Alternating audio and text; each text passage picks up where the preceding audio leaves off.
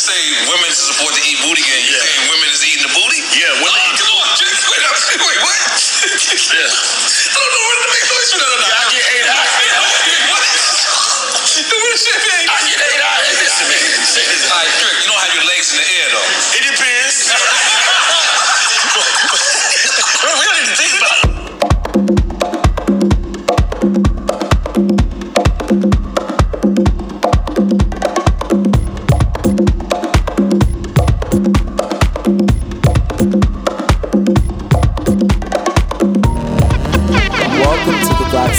Podcast. This is your host, Mr. Haberdashery, aka Over's White.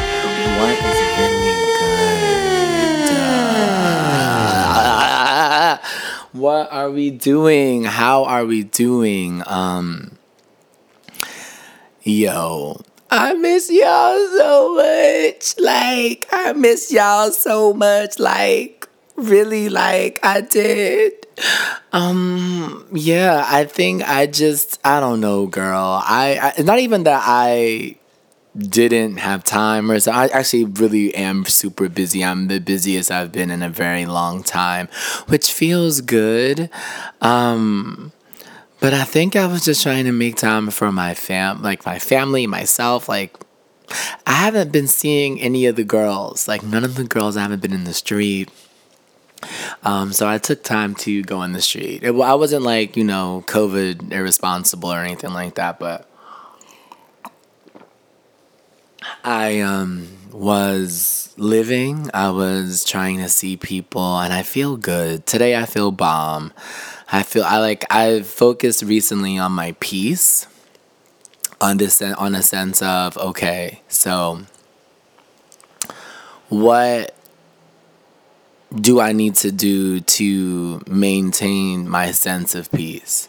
What role does work have in my life? Does love have in my life? Does, movement work? And what role does all of this have in my life? And what role do all of these things play?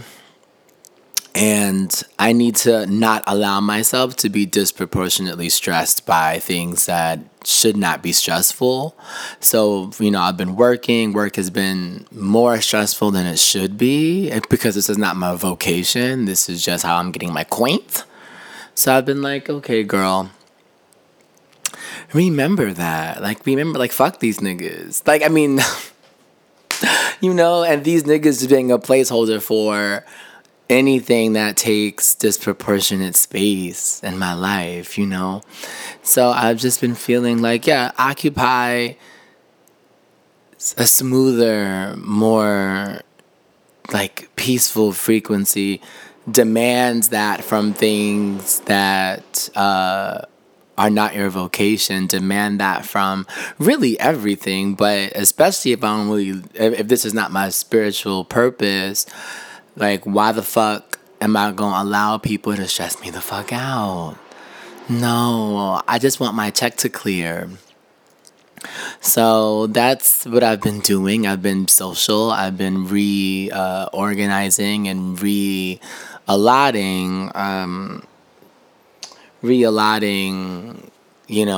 energy, reallocating energy. And, that's been great. I feel like a new bitch, not gonna lie. I feel good. She's feeling good. She's feeling real good. Real peaceful, real snatched. So we're happy. It's interesting, though, because I've been reading The Body Key. Actually, let's do that after. I was gonna just go straight into what I've been reading, but we're gonna get to that later. So aside from my journey with peace and all of those things, or my reclaiming of peace, we'll say, I've been watching TV. So I watched Young Royals. This is just the show on Netflix because people recommended it. I had seen it, Netflix tried to sell it to me whenever it came out, because I watch gay shit and the shit that I watch is trash a lot of the time, so they were like, you don't like this. No,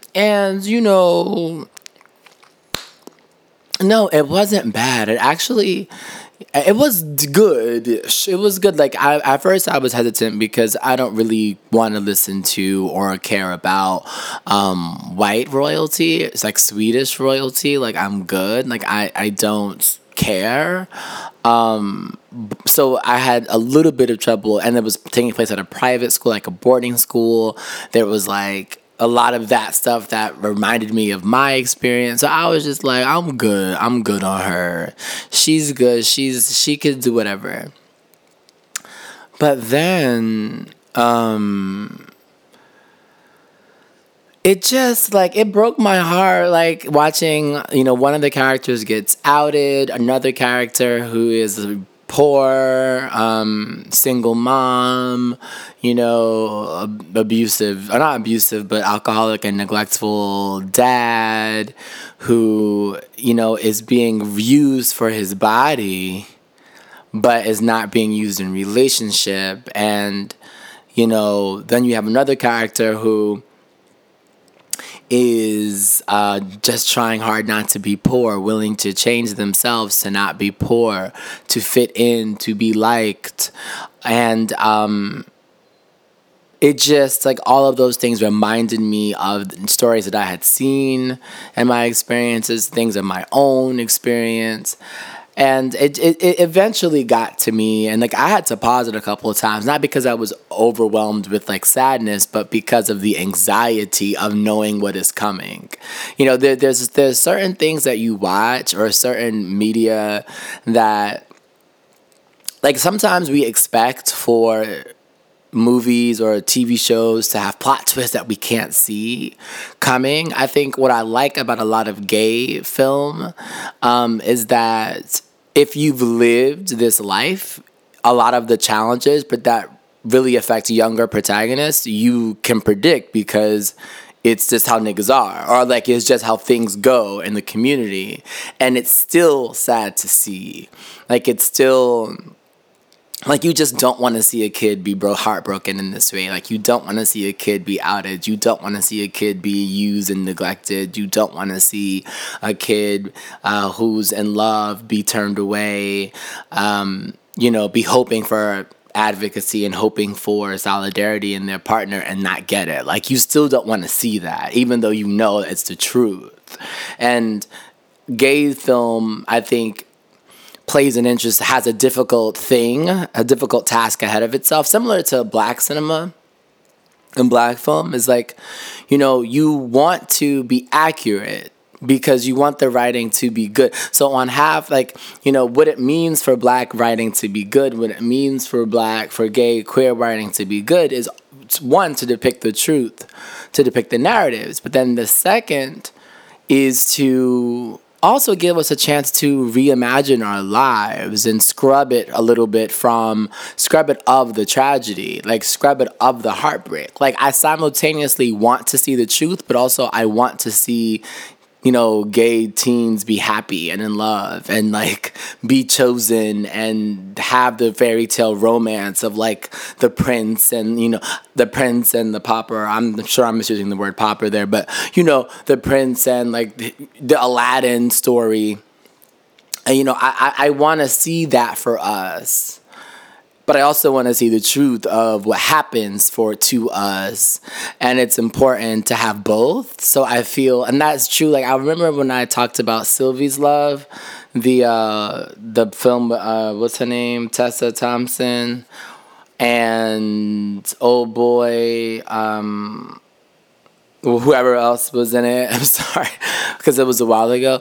Like, I loved just seeing a love story. Like, no real trauma and real tragedy. No this, no that. Like, let this black woman be successful in TV. Let her, have to deal with some things, but generally, like, things are fine. She falls in love. Let this just be the story. Like, I don't want to have her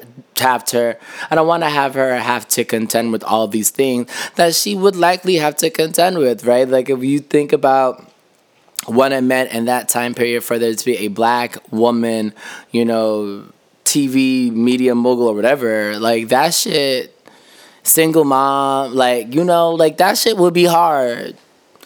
But we got the chance to see it, and that was beautiful for me. So I don't know. I feel like it's tough to navigate both, but that's just the challenge of having to represent and create art for marginalized communities.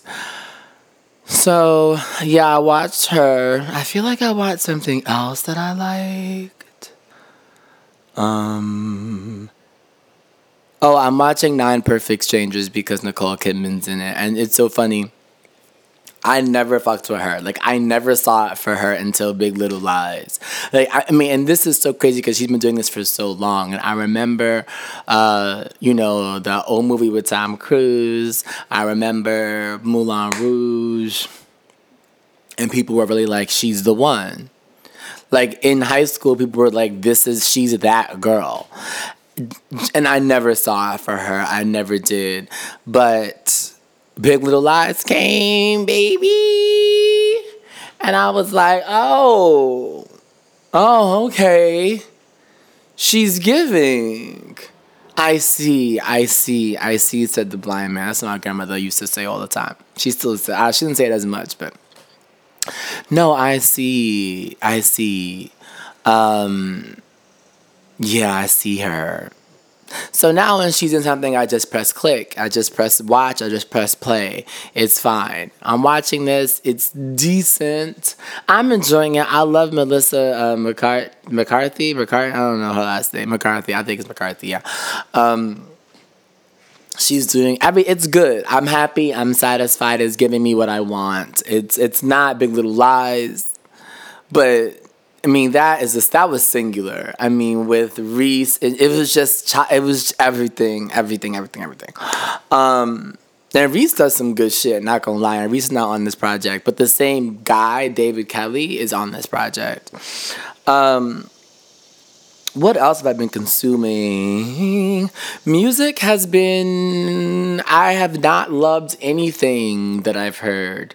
So I liked... Yeba came out with her album Dawn that I liked, but I wasn't... It's...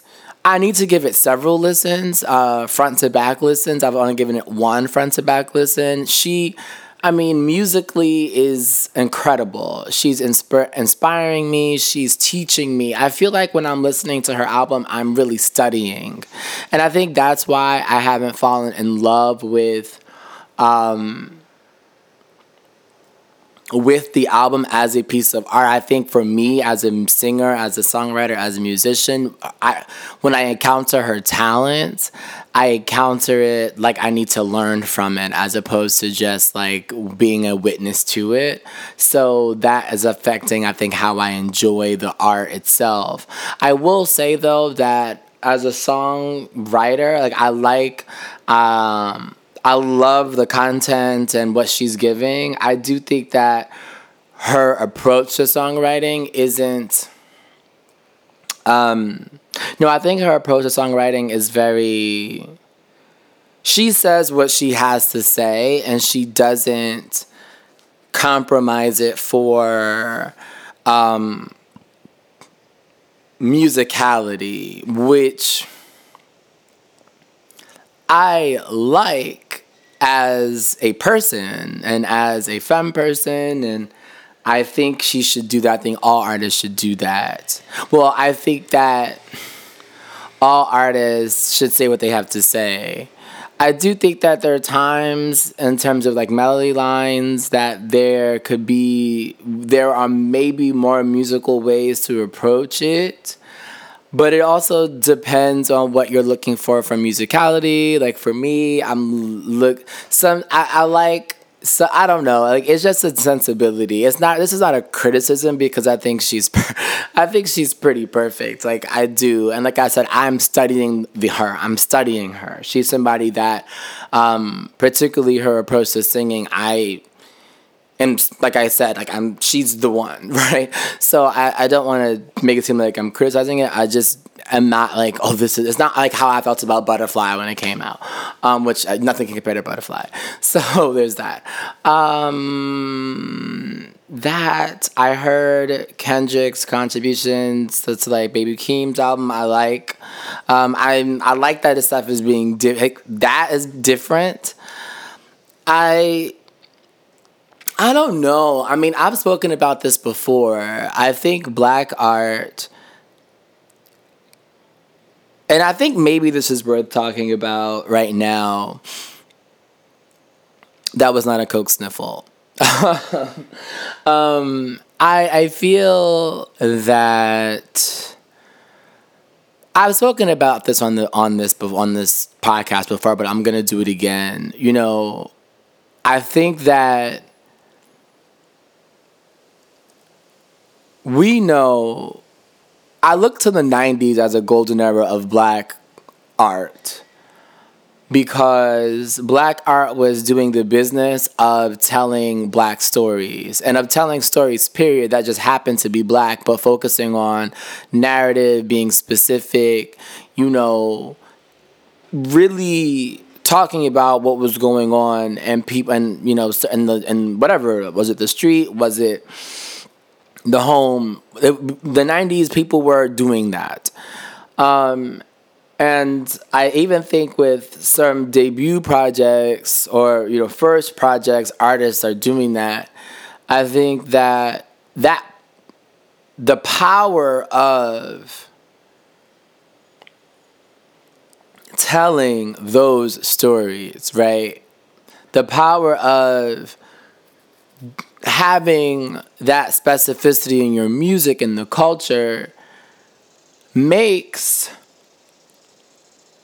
liberatory ideas more accessible for everyone, for the public. What I mean by that is, I always use this as an example. I think I have on this podcast as well.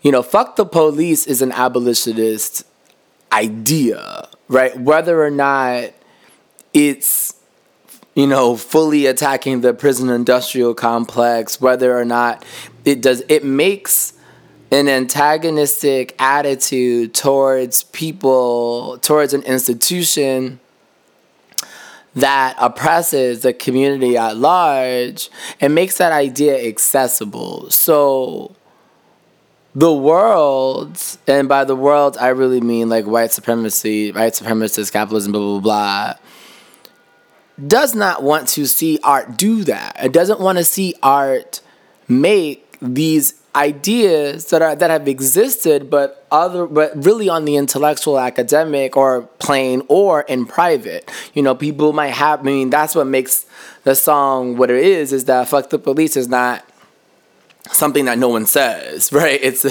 I mean, particularly then, people were saying shit all the time, but behind closed doors. And I also think that's a secret of songwriting, is to really take common language as well, which is kind of what I meant by musicality, about the Yabba example. But anyway, so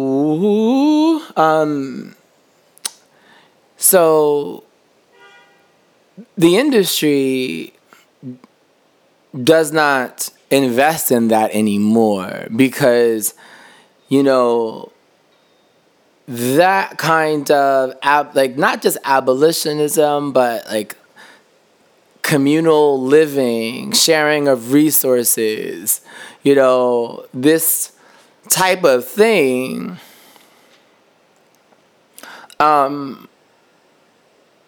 it's funny. What distracted me was "I Shot the Sheriff," which is, isn't that the name of the song? I think, whatever. That's the lyric that I call it "I Shot the Sheriff," the Bob Marley song. White people love that song. But anyway, so I just,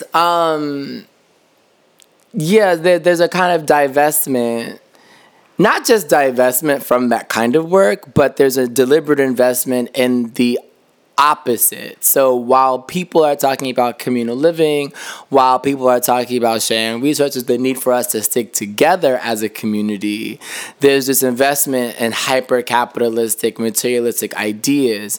And there's a conflation. So a lot of times, like, rappers were in the 90s associated with hyper-capitalism because they did want money and drug dealing and stuff and the chains and jewelry. But a lot of people actually gave back and invested in their community. They tried to stay in the hood. You know, they tried to. There was a respect associated with staying in the hood, with still being good and where you're from. And that shifted to, and that still wanting to be in your community and give back to your community. And obviously there were problems. The people were if you were mixing in the street, you had to leave. But conflating wearing jewelry with hyper capitalism, I think, is something that white people have done, where it's, or not even just white people, for me, that's like a respectability politic thing as well, where jewelry happens to be expensive, but expressing yourself through like ornate, shiny shit does not mean you are opposed to giving and sharing with your community. It doesn't mean you're opposed to the reallocation of resources. I know people are like, people only buy the chains because they're expensive. And that could be true, but I think people in the history of jewelry, like people wore stones and wore metals forever, and they, it didn't need to be expensive. I think people they just have that relationship with the earth. Well, that they wanted to wear it. And I don't necessarily think that the only aesthetic value of jewelry is the cost. Especially when you look at, non-whites, the global majority. I mean, every community that has a positive relationship with the earth also had their ornamentation of the earth's materials. So, but there was this idea that you must want change, you must want jewelry, and in wanting that, you must also be against helping your community, or be against communal living, or be against investing in Blacks institutions. And that's just not true, right? Like, it doesn't have to be the case. So there's this cultural idea that came forth that was like, okay, as a musician, as a rapper, as a Black artist, you gotta get rich, wear a lot of expensive shit, be a symbol of what's possible, but not invest, like not be accessible to your people. And then your music has to be an advertisement of the elitist lifestyle, right? Your music has to, where your music used to be a collection of stories and intimate telling of different lifestyles in your community, your art now has to be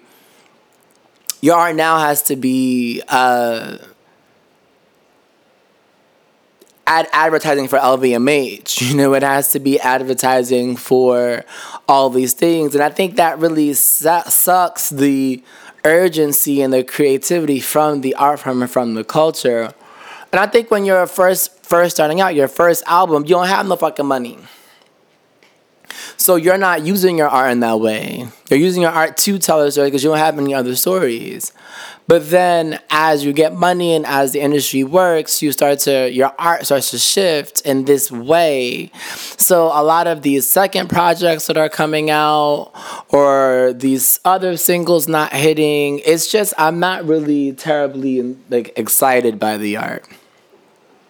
So I need to I would hope people like my art, but if people aren't excited by my art, I completely get it. Like, that too, fine. That's why it's I'm not trying to be shady, whatever. I'm working on my project to release it next spring. I hope y'all like it. If y'all don't, eat my ass. Like, chick. What else did I want to discuss? So I wanted to go to The Body Keeps the Score. I just started it. I'm 100 pages in, so it's not I'm not gonna give a full anything. I want to, in reading it, it's been making me reconfront some of my own things. And what I want to say about this, and what I want to say now, is that in the movement, not just the movement as sort of a liberatory united front or whatever, but really in the intentional, deliberate march toward anything that resembles wholeness. So peace, joy, freedom, all of these things, right?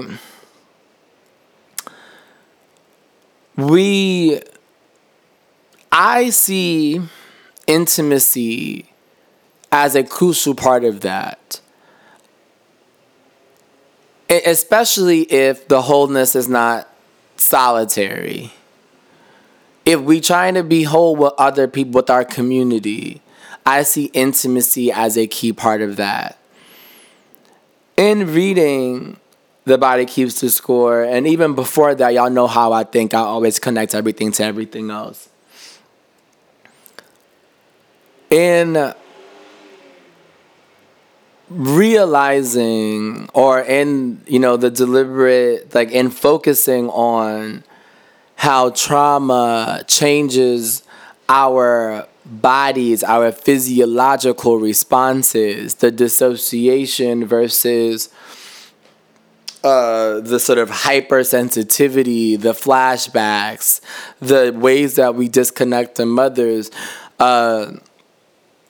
the small ways, the refusal to give eye contact, the panic. I'm talking about really myself now. The refusal to, or not refusal, but the deliberate kind of management of how I connect, the physical touch of, the time that I give, of how I get super focused on being very clear, especially when I'm talking to, certain people that I know are gaslighters, or that, will lie about what happened, the need for receipt keeping. I've talked about that on the podcast earlier. The people, especially femme folk, keep receipts because they know that niggas lie. These things are trauma responses, and receipt keeping is elaborate. It's an elaborate thing. I'm really talking about the physiological response, the stress hormones that are released when preparing for a fight that that either doesn't currently exist or should not be normal in your life. And I think about how much I prepare for conflict, how much I prepare for problems, and not just in the literal or elaborate preparation of argument. I'm not talking about when people in the shower replaying arguments, or in the mirror rapping. I'm not talking about that, which is also part of it. But I'm talking about even body language. You come up to somebody, it's like you walking down the street, you see somebody that is going to be problematic. You prepare your body and to do whatever you think is the right thing, to not break your stride, to clench your fist, to plant your feet more deliberately, to bend your knees a little bit, so so if somebody come for you, you have strong balance. You can throw a fist with your body, whatever it is. All of those things put together. I remember reading or listening to, I think it was Ezra. I think it was Ezra Klein, and I think I mentioned this on the podcast as well. This black man, I forgot his name, was on Ezra's show talking about how racism kills black people. The stress that we are under in anticipation of oppression literally kills us. Literally. And all literature that talks about prolonged exposure to stress corroborates that. And I'm like, well, it kills us either directly or indirectly. It kills us directly via blood pressure, et cetera, et cetera, et cetera. It also kills us by rendering us unable to be intimate, which is, as mammals, is a need. It's not. It's just fucked, and I think about the role trauma plays, and I'm being a little loose here because I don't want to conflate. I don't want to put all traumas together. I want to be specific about trauma. And so far in this book, he talks about, having a stress response triggering you to fight or fly, and being unable to, having your circumstances restricted so that you cannot. And in response, you are hypersensitive or you dissociate, but that is a trauma response. And I'm not saying that that's the only definition of trauma. I'm not being prescriptive in that way. But what I'm trying to say is that all unpleasant things aren't trauma.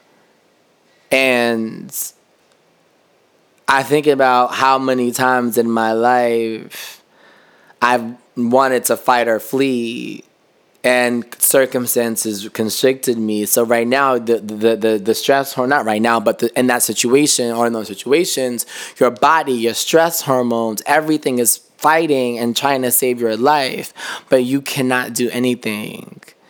And how fucked that renders the body and the mind.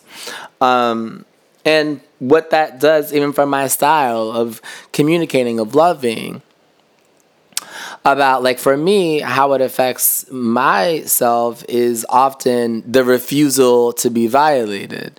Once I see somebody even attempt to try it, my response is to snuff it out. You know what I'm saying? Is to snuff it out. Don't play with me. That's typically my response. But it might not even need to be all of that. Or I ignore it completely. Like, I ignore it completely. Like, you are not even present. Like, I don't even see you. And I'm fine with that forever. And I'm thinking, like, those, when I talk about my two responses and I think about, intimacy, I see how that's so juxtaposed to that goal. I see how it troubles it. And it's like, I'm obviously capable of being diplomatic. That's my large, that's what I do. But I think that, I learned to be diplomatic in my maturation. I learned to be diplomatic. And what helped me but really be diplomatic was this goal of, like, this, reclaiming of my peace, which I did as a younger person. And I think I recently lost sight of it, not because of diplomacy, but really because I'm just so busy that, like, I need my peace in order to be productive. So that is a different level, but I was just thinking about how all of this is connected for me. And I think broadly, how we respond to trauma, how trauma affects our bodies and the way we socialize, and then how that, precludes intimacy, which could preclude which could determine and preclude how successful we are at achieving the higher goals of liberation, love, etc., etc. So yeah, that's what I've been thinking about. I started the podcast with Chick Daddy. Cause I love Trick. I do. I do. I always have, because it's just like it's just so crazy. But yeah, I support him getting his ass eaten. I remember seeing it on Twitter. People were like, somebody eating Chick Daddy ass. I mean, somebody is eating Chick Daddy ass, but that's the benefit of being a cishet man. Like, as a cishet man, there is somebody who's gonna eat your ass. Like, honestly. don't matter what you look like. It don't. Somebody's gonna eat your ass. So I'm happy for him. I'm happy that it's so interesting though, like Nori talking about like shocked that people are eating ass. It just it's just interesting what people's sexualities are doing. Because I feel like I assumed that people were getting their ass ate. Right? Like, it was news to me that this man is like 45, 50. I don't know how old Noriega is, but he old. I shouldn't say he old. He's not old at all. But he is, not 21. He gotta be like 45. You mean to tell me after all the money you made, all the hoes, all this and that, you ain't never get your ass eaten? What do y'all be doing in the house? Nothing? Like, it's just, I don't know. But he was shocked. I just loved that. What else is there to talk about that I think is interesting? I guess, like, on the point of trauma, on the theme or topic of trauma, I'm recording this episode on a Sunday, which I never do, but I think I'm going to do that more often. And it's Sunday, September 12th. So this is a day after 9/11. And, I obviously remember it very well. My heart goes out to anybody who's lost anyone, and also folks that are recovering in many ways from the fallout and stuff from that. I do want us to just remember the global context of something like that there are people suffering right now with acts of terror now, right, that are on the same scale, if not larger, than the thousands of people that were killed or that continue to die with illnesses related to the exposure of chemicals and blah, blah, blah. So, yeah, I just want to note that this tragedy is something that obviously as a New Yorker hit home, and, it was tough and remains to be tough for a lot of people. And a lot of people are suffering from similar things, similar in kind, varying in degree, now, globally. And what else? I feel like that's it. I did want to talk about polyamory. I wanted to have another conversation about it. I spoke about this last week. But I think our last episode, I think I'm going to hold off on that. I want to really focus on healing and trauma and for like the next couple of weeks. I think it's important for me to focus on that work going forward as an individual and make that the centerpiece of where my spirit is for the next couple of months, probably for like the next 6 months. So I don't know how much critical analysis I'll be doing. I think I'll still do that kind of stuff, but yeah, I don't know. We'll see. Well, thank y'all for rocking with me. I am changing some things about the channel, the podcast. I want to make my episodes available on YouTube publicly. I'll do that. I'll likely do other videos on the Patreon or engage in conversation and have some written content there. And that's kind of, and my art will also be funneled through Patreon. And then the YouTube channel will just be all the videos and things that I want to do to make it more, fun or public. And then I need to start promoting this podcast, y'all, because we on episode 90. And we gotta step my banks up. We gotta do that. So yeah. Oh, yeah, I know what I'm talking about next time. But anyway, I love you all. Thanks for sticking with me. Thanks for rocking with the kid. You know what I'm saying? I'm still juicy, still good, it's still giving what it's giving. It's still, let me not say it's still great. All right, let me go. Bye.